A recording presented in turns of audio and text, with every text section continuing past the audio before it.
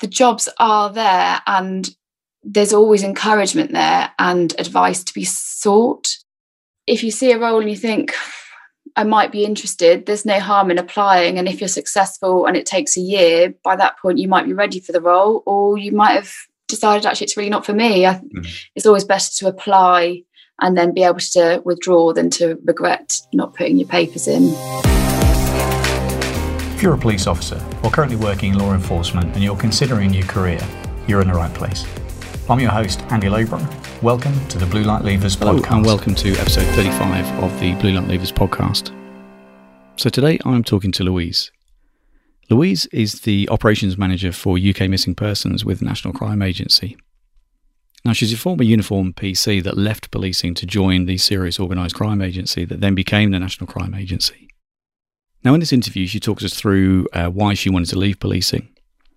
She also talks us through the whole application process then and now. She talks us through how to map your skills and experience across from policing into the NCA and the interview process. She talks us through the pay and conditions and pros and cons of working for the NCA. And she also talks about the fantastic opportunities that the NCA have, both for those leaving on mid-service and also for those leaving on retirement. If the NCA is something that interests you, this is a fantastic interview. Let's go over to Louise now. Hi, Louise. So thank you so much for agreeing to be interviewed on the Blue Light Leavers podcast. Really kind of you. And you were sort of stitched up by your other half a little bit, weren't you, to do this?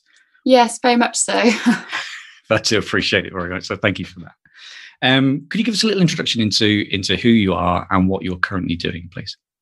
Yeah. So as you said, my name's Louise. I am currently an operations manager for the NCA, and I manage and lead the UK Missing Persons unit. And what was it that you were doing prior to joining the NCA? So prior to the NCA, I was a police officer, just your run-of-the-mill PC. So not quite run-of-the-mill, but what were you doing? And talk us through a little bit of your career history, so people get a bit more of an idea on your background, and then we'll talk about why you decided to move across into soccer as was. Yeah. So whilst in the police, spent the majority of my time in uniform policing and absolutely loved it, but I've always been very much victim focused, and felt certainly in a uniform role that you just don't get the time with victims that you would like. I did attachments with various teams, which have probably all changed names now, but the child abuse investigation team, domestic abuse investigation, all those sorts of things. I really enjoyed that side of it, and wanted to go into CID, and was effectively told by my chief inspector at the time, this would have been 2007, 2008, so financial crisis time. Mm-hmm. There'd be no chance of me going to CID. They wouldn't support it. And the closest I got was being told I could go to a burglary squad, which really didn't float my boat. And pure luck, I think it was my dad, actually, he said to me, "Oh, soccer advertising, why don't you just have a look and see what you fancy?" So I did, and they were advertising for operations officer, and thought I would just throw my hat in the bag. So sort of flew an application in and hoped for the best. And got in and started off my career in soccer in operations. We'll go through that in a bit more detail because there's some really interesting stuff there as well. So obviously, for people who might not know what we're talking about, soccer and NCA. So what was soccer? So soccer was a Serious Organised Crime Agency, which was an amalgamation of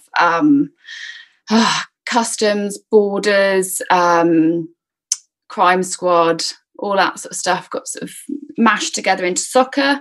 And then, I can't even think how long it was ago now, maybe 4 or 5 years ago, it was sort of rebranded and repackaged to the National Crime Agency. Okay.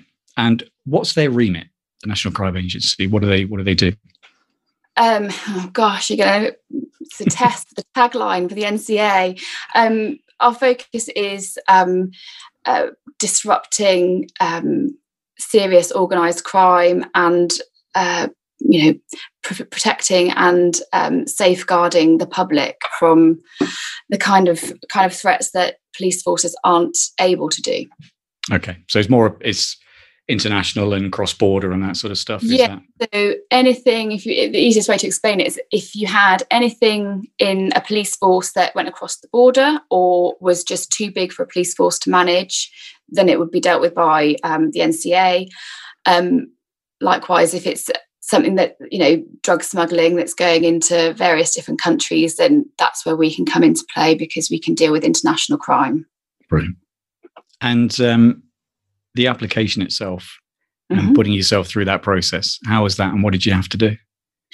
It's a while ago now, but so it was an online application of various, I think they were quite odd questions at the time, I think. So application online, and if you got through that initial application process, there are a series of online tests, including verbal reasoning and non-verbal reasoning, which were really hard, and then through to interview. So the interview itself, talk us through that. How was that? I know it's a while ago as well, but can you remember the sort of stuff they were asking? And obviously went really, really well. Obviously, yeah. No, I think it was the same as any interview. If you were looking at transferring from police force to police force, it was that sort of style. So questions around crime investigation, your skills, your considerations, and what toolkit you would use. So it was very much, and because I was looking into the operational role, which is very much what DCs do, it wasn't too much of a hideous interview to go through. It was I wouldn't say easy, but I had enough evidence from my work within the force to be able to provide answers. Yeah, we'll talk about that in a second. But the actual application process has changed more recently. Obviously, that you were saying just before we hit record that the process has changed. So could you know a little bit about that? And you're able to tell us a bit more about how things have changed? Yes. So I think I've become an expert in this because my team's currently recruiting for 4 positions. So I've had quite a lot of input. So it's all run by the government recruitment scheme. So via the civil service website, it's online application, and you have to provide evidence of the civil service behaviours, of which there are 9. And they're the kind of behaviours that police officers would be evidencing all the time in their PDS or PDR, whatever they're called in each force. And then you have a couple of technical criterias which you would have to provide evidence for, and those can be wide-ranging depending on the role you're going for. So, proven experience of working within UK law enforcement could be one of your technicals. So it can be very straightforward. So you put your papers in. It gets sifted either by GRS, depending on how huge the campaign is, or it goes to the team directly to complete the paper sift. And what's GRS, Louise? Sorry to butt in. What's GRS? No, the government recruitment scheme. Mm-hmm. So they sort of almost deal with all of the admin sort of type of things. So if a campaign has 2,000 applicants, which has happened not that long ago, they would then do the sifting of the papers, because obviously it's too big for any team to then manage. If you're successful in in that paper sift, then it depends on the role you're going for. Some of them would you'd go straight to interview, and other ones you would have to do either an online assessment prior or an assessment in person prior to your interview. Okay. And in terms of mapping the skills and experience across, in fact, if we just go back just a second, what I didn't ask was what role it was that you actually originally applied for. So I applied for operations officer, and that is very much what your average DC would be doing if they were in a drugs team or sort of financial crime. It would be those sorts of investigations, along with the bigger sort of human trafficking, modern slavery, CSEA side of things. So and surveillance as well. Okay. So that was a role that you'd applied for, and of your background was predominantly uniform policing.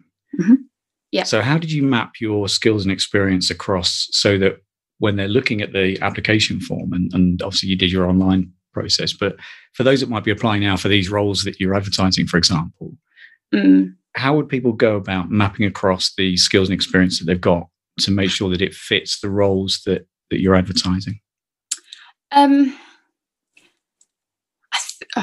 See, I was really lucky in my interview in that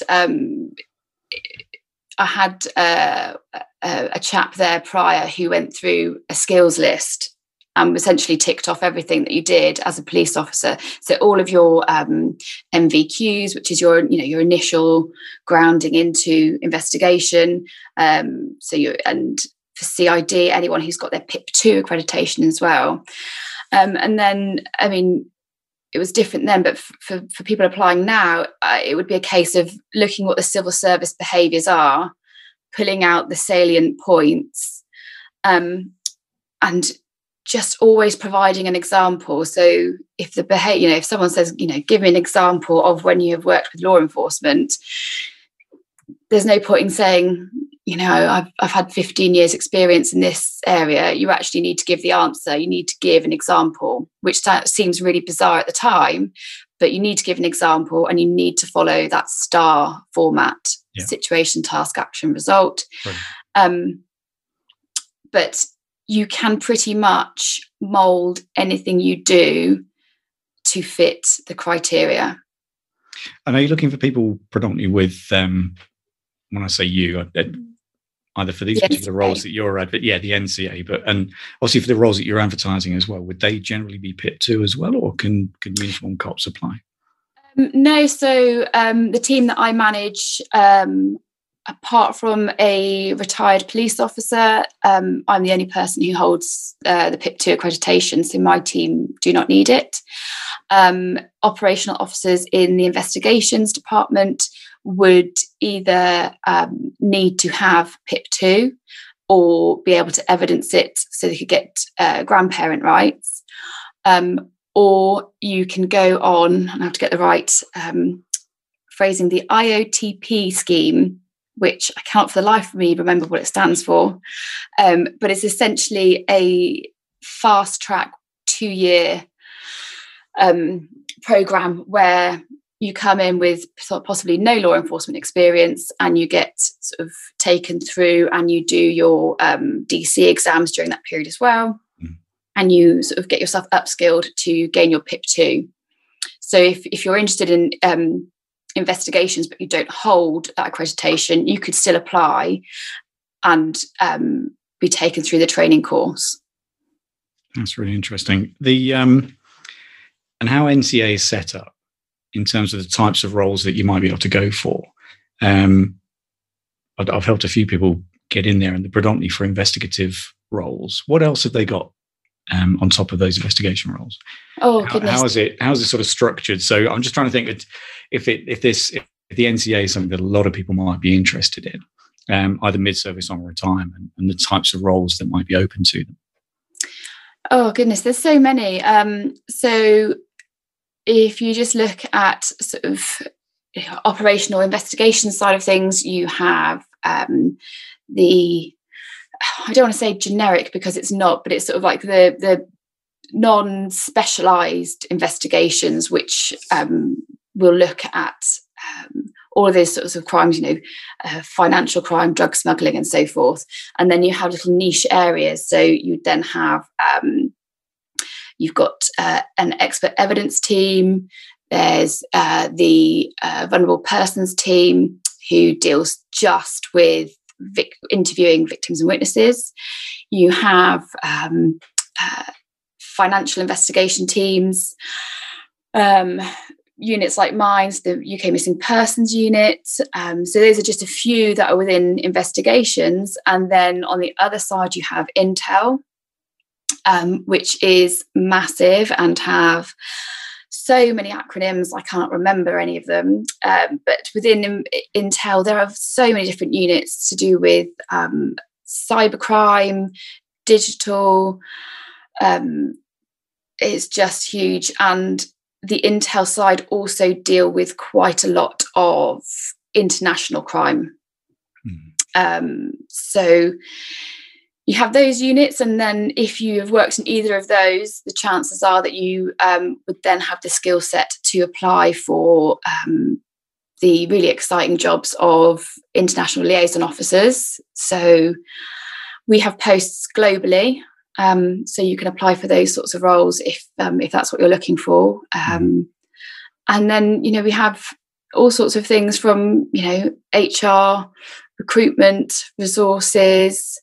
There's the serious crime SCAS, serious crime analysis. Yeah, brilliant. Get my teeth in. So, I assume that people who listen to this podcast have got law enforcement in their background. Yeah, predominantly. Yeah. So if you have that, then you have a foot in the door to a huge proportion of roles. But as soon as you've got in and, you spend, your year's probation in that role that you've applied for, then the world very much is your oyster. Sorry, go on, you go. No, go. I was just going to say something I see quite regularly, because I punt them out quite a lot in the Facebook group. You've also got armed and unarmed surveillance teams as well, and there's some really good managerial roles as well that come up as well. And obviously we'll talk about yours in a second as well. But that's really helpful. Thank you for that. If we just go back to your story a little bit, just for a second, because I'm really interested in how it felt when you, and I ask most people this, but how it felt when you actually handed your resignation in, and then we'll talk a little bit about your transition into the new role. Handing my resignation in, I was actually really excited. I felt a lot of negativity in terms of there was no push for people to achieve their goals. I'd expressed the interest in going to CID and believed that I had the skill set and the ability. That wasn't nurtured in any way, shape or form. So I was excited, and I really looked forward to a new challenge. That being said, within maybe the first week of being within soccer, I missed the team and I missed the rush. So that adrenaline hit, which I still miss. If when you're going out on a blues and twos, that adrenaline hit has suddenly gone. I miss that 8 years later. If a police car goes zooming past, there is that little pang of, oh, that was so exciting. Yeah, that's fair enough. Yeah, I can totally understand that. And so your first transition, so that role that you went to, the ops role that you went to, and transitioning into that particular role, having left the police, obviously you're saying you don't get that buzz, you don't get the adrenaline rush. I mean, the nearest I get to it now, pre-COVID, was if there was no queue for the coffee. That was about as that's where my adrenaline rush is now, So, but yeah, so that first little while, that first year or so, transitioning across into this new role, because that can be quite challenging sometimes. How was that for you? It was good. I mean, I was very lucky in that, unbeknownst to me, I went into an office where there were actually quite a lot of ex-police officers from the same force that I'd been in. So although I didn't know them directly, we knew the same people. So that made it a lot easier. And also that first sort of year when you're getting signed off on all of your skills and abilities, you don't ever stop. You're in and out of the door all the time, because the NCA works throughout the UK. you are out helping police forces all over the country, so you can get your your various bits and bobs signed off. So it was non-stop, and it was eye-opening, and you suddenly realise actually how massive the organisation was. That's great. That's really exciting. And what are you doing now? So your role now is ops manager in charge of UK missing persons. Have I got that exactly right? Yeah. So could you tell us a bit more about that? And did you interview for that? How did that? Yes. Okay, because we'll talk about opportunities in a minute as well. So, so tell us a little bit more about that particular role. So I almost fell into it. So after being on operations, I left to join the vulnerable persons team. And after a few years at that, I knew that I wanted to go for promotion. And there was a temporary promotion within the missing persons unit. So I thought it was 6 months, I think. And I thought, I'll give it a go. If I apply and I'm successful, great. So I did, and I spent 6 months on the team and enjoyed the transition from a grade 5, so sort of PCDC, to a grade 4, which is sergeant level. Really enjoyed that transition. And during that time, it became clear that the manager of the unit was going to be retiring. And I just thought, I've got absolutely nothing to lose by putting an application in. And if I put my application in and it doesn't go anywhere, then people will know that that's what I'm aspiring to. So put my application in and thought I'd get weeded out at the first sift, because I knew the caliber of people that were applying and the level of experience that they had. Didn't get through the first sift. Did get through the first sift and was told you've got to interview, and had the most awful interview of my life. But really? And was that competency based as well? Is that, they want star format, and can you give us an example of when you've done X, Y, Z, that sort of thing? Yes. Okay. It is all, although everything's behaviours, it is competency based. Okay. That's really interesting to know.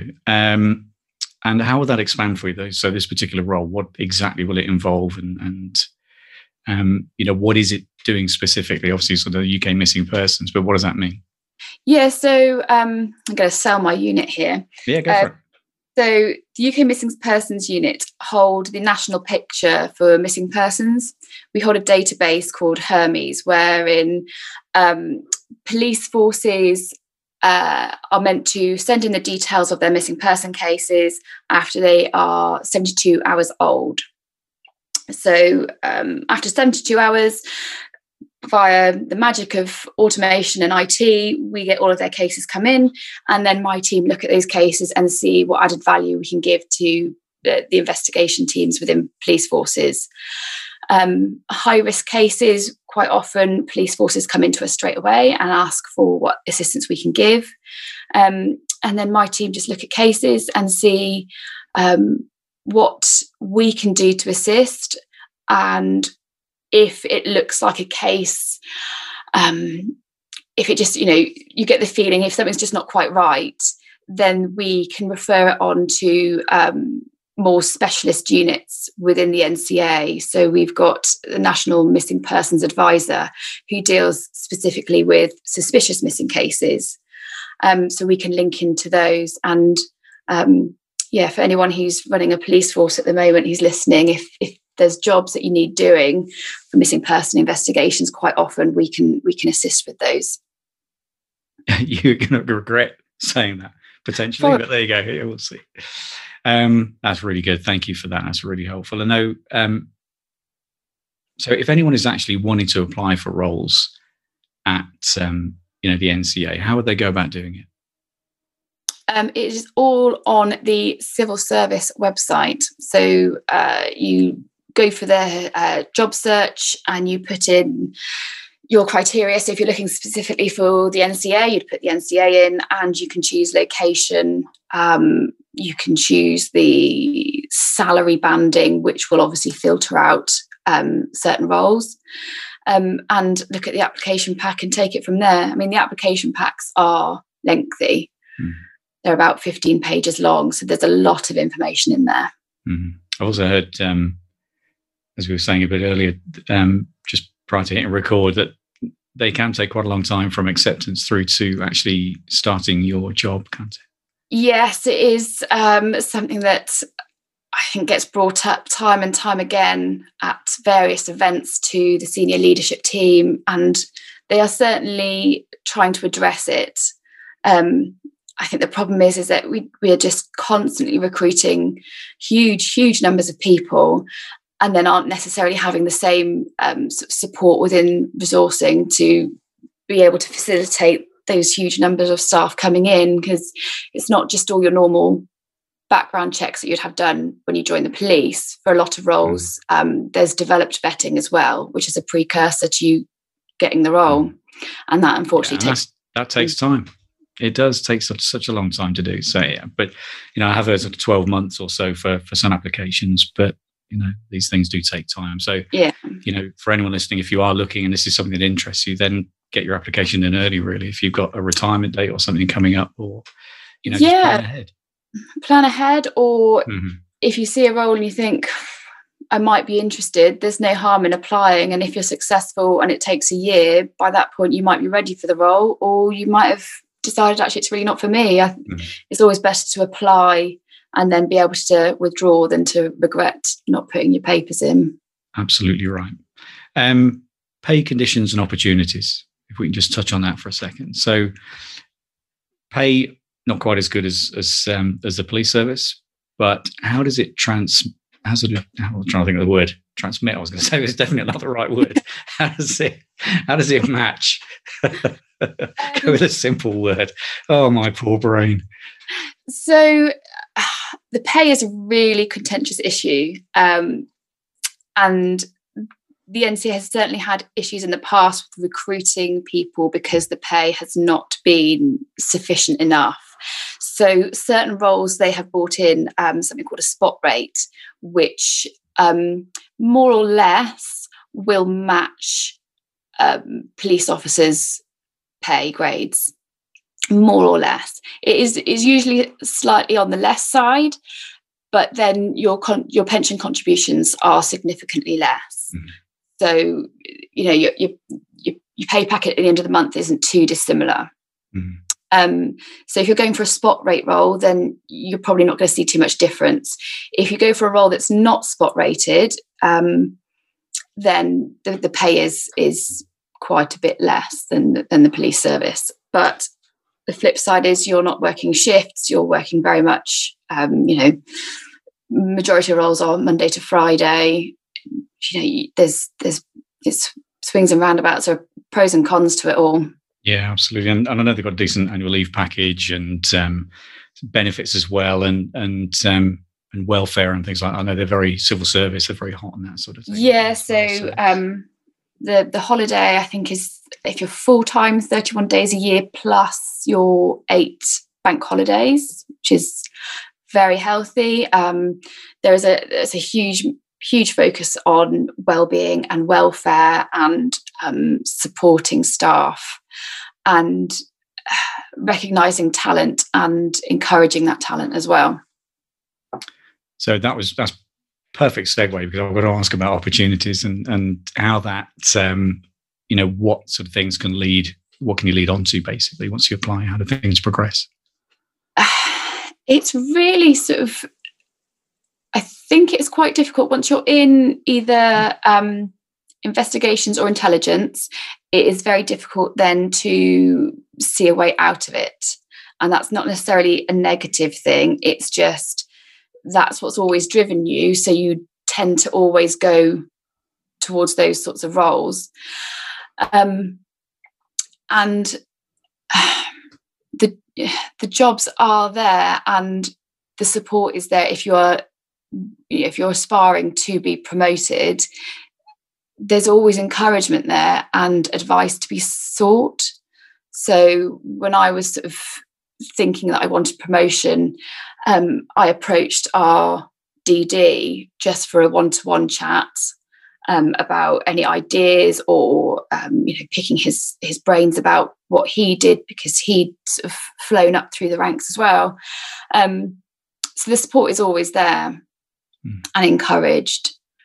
But it's the same with any role. Sort of, if you're incredibly flexible and are happy to move wherever the jobs are, there's huge number of jobs in London and in the Northwest. But the geography of the NCA is changing, so that we're developing regional hubs. So it's going to change again in the not too distant future. Do you know what they're going to look like? I think the plan at the moment is to have 5 regional hubs, and that's probably about all I could say, really. Mm-hmm. Okay. And because you obviously can't tell me where they are. Louise, thank you so much for your time. Really appreciate it. There's loads of great information there, and I think the beauty of the NCA, as you did as well, you left mid-service, and it's still, although it doesn't give you that buzz of the blues and twos, it's still, it still drives you. You're still clearly enjoying what you're doing. You're able to progress as well. I know, there's a lot of cops on retirement tend to head that way sometimes as well, because it's a fairly straightforward transition, and if you plan ahead, it can work out quite well for you, I think. But clearly there's some great opportunities within the NCA. Yeah, there are great, and anyone who's thinking it, who is mid-service, it is terrifying to think about leaving it. And I think police officers get that mindset of, I cannot do anything else, this is all I've been trained to do. And actually you can, and there are so many benefits for, I think there are many benefits for leaving. It's benefited my career, and it has benefited for me, sort of home life as well. Brilliant. Thank you so much for your time. Great interview. Really appreciate it. Thank you very much. You're welcome. I really hope you enjoyed that interview. Massive thanks to Louise for her time, and just for giving so much information so freely. Now, if the NCA is something that interests you, then for obvious reasons, I haven't plastered Louise's name all over the show notes. So if the NCA is something that interests you, then please contact me on andy@bluelightlevers.com, and I can put you in touch with Louise or a handful of other people that I know within the NCA that are also in the Blue Light Levers Facebook group as well. And if you like what you've heard, then please click 5 stars and hit subscribe and share it with your friends. Let people know that this is out there. The feedback I get from people that have listened to it is really incredible, and I just want to help people and get this message out. You can also go to the Blue Light Levers website, which is www.bluelightlevers.com. Loads of information there to help support you, and I'll see you on the next episode. Take care. Bye bye for now.